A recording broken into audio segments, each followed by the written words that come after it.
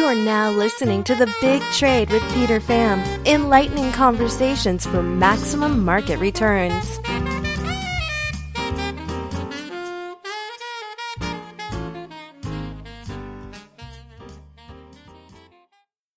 Mark, so you recently published Making Sense of the Dollar. Why don't you try to convey some of the thoughts and why you could see the dollar staying strong in the foreseeable future? Sure. So my book was published by Bloomberg Press in 2009, and it really is a summary, really, of what I've learned as a currency strategist on Wall Street since the mid-'80s. And probably the most important thing that I find in my book, which I tend not to be very patriotic. I tend to root for Cuba when the U.S. plays Cuban baseball. But the conclusion of my analysis led me to find that the U.S. dollar and the expansion strategy of U.S. corporations is more durable than many of the U.S. friends and enemies may suspect. I'll give you an example. Question comes up, how do U.S. companies service foreign markets? And the traditional answer is by exporting. That's just not true. It hasn't been true since before I was born. The way that U.S. companies service foreign demand is by building locally, selling locally, so that the sales by the affiliates of U.S. multinationals is something on the magnitude of 4 times more than U.S. exports. This has important ramifications. For example, most recently, as the dollar has been strengthening, people say, oh, the strong dollar is going to hurt U.S. corporate earnings, and many U.S. corporates have complained about the strong dollar diminishing their earnings. What's left unsaid is that because of this direct investment strategy rather than export-oriented strategy, it means that U.S. companies hire lots of foreign workers. How many? Something like 5.8 million workers hired by the 50 companies, and most recent data is for 2012. Those employees earn about $450 billion from U.S. companies. Right. So when U.S. companies say that they get this revenue overseas, I say, yes, it's true, but they also have liabilities overseas, like wages. In addition to that, in 2012, U.S. corporations spent another roughly $45 billion on research and development overseas. So roughly speaking, that tells me that U.S. companies earn profits overseas for sure, have earnings overseas, but incurred, roughly speaking, $500 billion in local expenses that people don't talk about that. Typically, a corporate will say, earnings were diminished by 7% because of fluctuation in the currency market. Reporters have surrendered their objectivity and looking out for citizens instead of acting like corporate flacks and do not press corporations on hedging strategies. What about these revenues incurred in local currencies and expenditures? And so, to me, this helped. What this insight let me do then is let me see past the headline. And I think it's an evolutionary strategy in the sense that it responds to floating, which means volatile currencies. Back in late 90s, the Japanese data, Ministry of Finance data, suggests Japanese corporations also made that turn, where their local affiliate sales exceeded exports. So, for example, many of the cars that you see being driven, Japanese brands being driven in Europe or the U.S., were made there, not exported. Very interesting. So, Mark, many people are calling for the decline of the U.S. I spoke to Jim Rogers. So many different people have been saying that. And as China acting as a likely candidate to be an economic powerhouse. What are your thoughts on that? I think the U.S. has historically very well.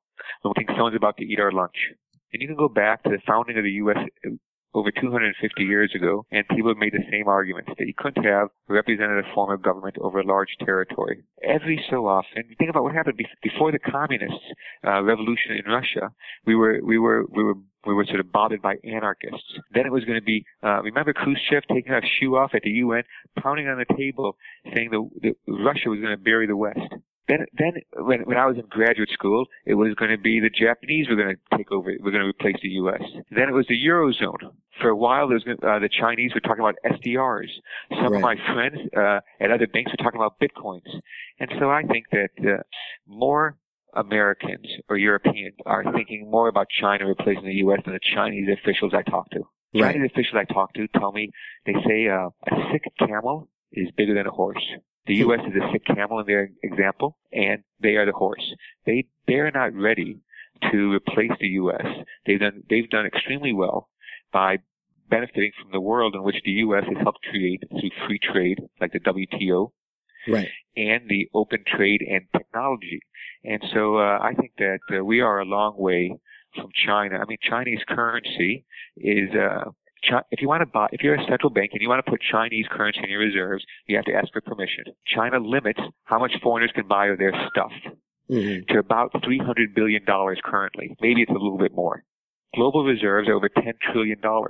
China could not replace the U.S. even if it wanted to, and I suggest to you that it doesn't really want to. But instead, I do think there is a kernel of truth to what people are saying. And I think that what it reflects is a profound skepticism of the path that the U.S. is on. Is the U.S. Able to still be the top dog country, the hegemon? And many people doubt that. I think that the jury, I'd say, is still out. Right. But I think that most of what people are talking about is a gross exaggeration. But they are looking for an alternative to the U.S. And I just happen to think that there's not a compelling alternative right now. Okay. And what are your thoughts on the Fed right now and the whole interest rate situation? We recently heard from the FOMC about what they're thinking about. What are your thoughts here? Sure. I think that in some ways I'd say that the U.S. Federal Reserve is like the Chinese Communist Party. There's a central committee. And on that central committee, policy emanates. In the U.S., that central committee, the Troika, is Yellen, the chairperson. Right. Stanley Fischer, the vice chairman, and Bill Dudley, the New York Fed president. These three, I believe, when they speak, they tend to be on message, and they convey the thinking of the Fed's leadership. That means that the organ of their views is the FOMC statement. The March FOMC statement dropped the word patience, but recognized that U.S. growth had moderated. But of course it moderated. April to September last year, the U.S. economy grew by an annualized rate better than 4%. The economy slowed in Q4, slowed further in Q1, and partly the slowdown here, I'd say, is weather-related, as well as we've had some large industrial, that is labor disputes, at the West Coast ports. Right. I expect that as spring finally comes to the East Coast in the U.S. and other parts of the country, that the economic data is going to be getting a bit better. I'm in the camp that thinks the Federal Reserve will be raising interest rates sometime before the end of the summer. That is, to cut it to like, what does that really mean? June or September. I think the Federal Reserve will raise rates.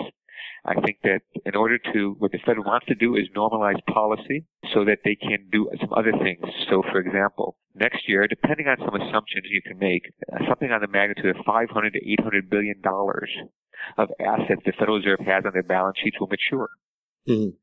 They can't let these things roll off until they begin raising interest rates. That's what they've indicated. Okay. So I think that the Fed is going to begin a tightening cycle, modest tightening cycle. So basically we're talking about right now, Fed funds are at 0 to 25 basis points. That's an important point too. Previously, the Fed would have a fixed point target. Fed funds 2% target. Now it is a range. The current range is 0 to 25 basis points. When the Fed hikes rates, like I say, sometime I think before the end of the summer, the 25 basis point hike will lift the Fed funds target range to 25 to 50 basis points. I think that this cycle will be different than past cycles for two big reasons. One is that the last tightening cycle, Greenspan raised rates 25 basis points at every meeting.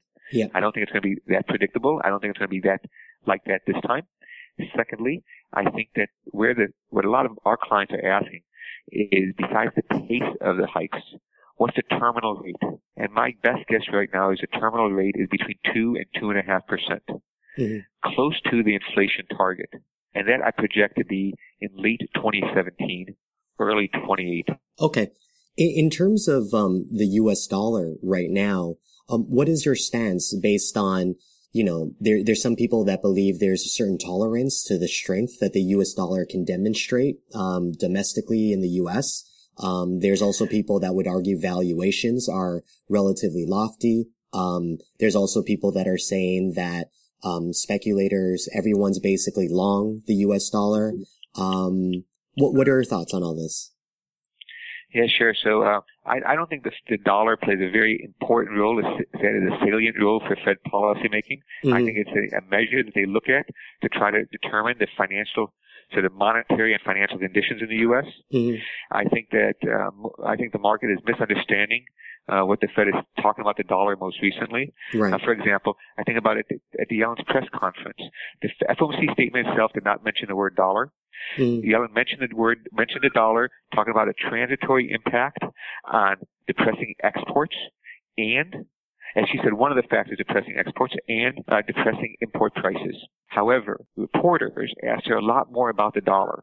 And so it seems to me reporters asked her about the dollar, and then they were able to write up stories that, Yellen's emphasizing the dollar. Right. I don't see that to be the case. I was at Stanley Fischer's speech to the Economic Club in New York earlier this week, and he did mention the dollar, but it was a Q&A that really focused more on the dollar. Right. My sense is that when the Federal Reserve does raise rates, the dollar will be stronger than it is now, not weaker. Mm-hmm. And I think that to understand this, I think to appreciate that the U.S. only exports about 15% of GDP. Germany, for example, exports about 40% of GDP. Right. China exports 40% of GDP. Same thing with Switzerland and Finland. And so I think that the U.S. is a large economy, and it basically consumes 85% of what it produces. Mm-hmm. I think that the market has exaggerated the idea of currency wars. I think that Fischer was very clear on this. He endorsed wholeheartedly the monetary policy decisions by the Europeans and the Japanese to stimulate their economy.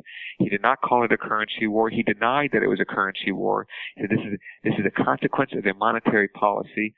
It is not being sought at as an end goal in itself. Right. So my general thinking is that the reporters it's dramatic to call things currency wars. Reporters get a lot of mileage out of it. But at the end of the day, I don't think we're in a currency war. I think of this as a bit of arms control. Yeah. We have chemical weapons. We have nuclear weapons. We have other weapons of mass destruction. Most countries have promised not to use them. Same way that we could have beggar thy neighbor policies, currency wars, but the major industrialized countries have indicated that they are forswearing that. They're not going to use that. And so far, I think that it's been fairly robust arms control. Right.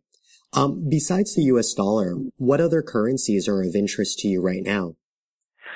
Well, I think that the dollar euro is the most actively traded exchange rate, followed by dollar yen. I find that dollar yen, rather than being a trending currency, I find it often to be a range-bound currency, and it looks like it's trending. It's moving from one range to another. Mm-hmm. I think that the so-called commodity currencies, which I tend to not like that name for like currencies like the Canadian and Australian dollar, right, are interesting. I tend to think those economies are diversified.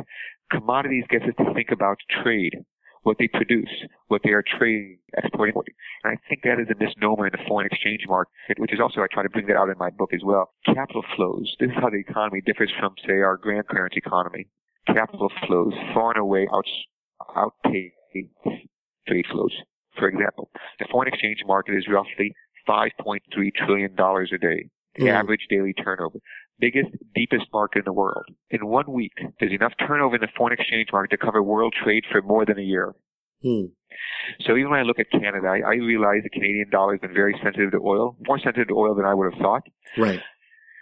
But it's not really because it's a commodity currency. It's not because Canada imports a lot of U.S. oil. I know the U.S. has a ban on oil exports, but Canada is an exception. Right. Canada also imports oil in the east, exports oil in the west. Those oil flows are swamped by the capital flows between, say, the U.S. and Canada, or between Canada and the rest of the world. And so I think what happened was the Canadian economy was highly leveraged to high oil prices, high commodity prices. I think that Canada and Australia had experienced a positive terms of trade shock. Right. And now they're experiencing a negative terms of trade shock. And so in my vision of what's happening, I think that this is the third big bull market for the U.S. dollar. And hardly any currency can stand up to it. And it's still in its fairly early stages. For example, looking again at the euro, when the dollar rallied under the Reagan rally, that we might label it, the euro, its equivalent, because the euro didn't exist then, fell by about 57%. Right. During the Clinton years, that dollar rally was associated with the euro's decline about 45%. The euro peaked at 160. So I'm thinking the euro is on its way to test its old historic lows back in October 2000, around 82 cents. Oh, excellent. Basically, one final question is, what do you think is the impact of quantitative easing now in Europe and in Japan? Sure. I think that the quantitative easing the ECB is doing is helping to drive down interest rates. Mm-hmm. It's helping to drive down the euro. And over time, the decline in the euro, the decline in interest rates, and the decline in oil prices will help promote stronger growth in the Eurozone. This is part of the adjustment process, part of a corrective process that will lead to better growth in the future. And so this is just part of the cycle as well. The dollar gets stronger, the euro gets weaker, and then down the road, maybe not for a year, 2 years from now, the Eurozone economy is going to get stronger. They'll be able to begin raising interest rates. Federal Reserve might get done with its tightening cycle. We'll have to cut interest rates, and then we're going to be in a new dollar bear market several years off. Okay, thanks. We hope you enjoyed this mastermind session. If you'd like to contact Peter Pham or Phoenix Capital, please email info@phx-cap.com.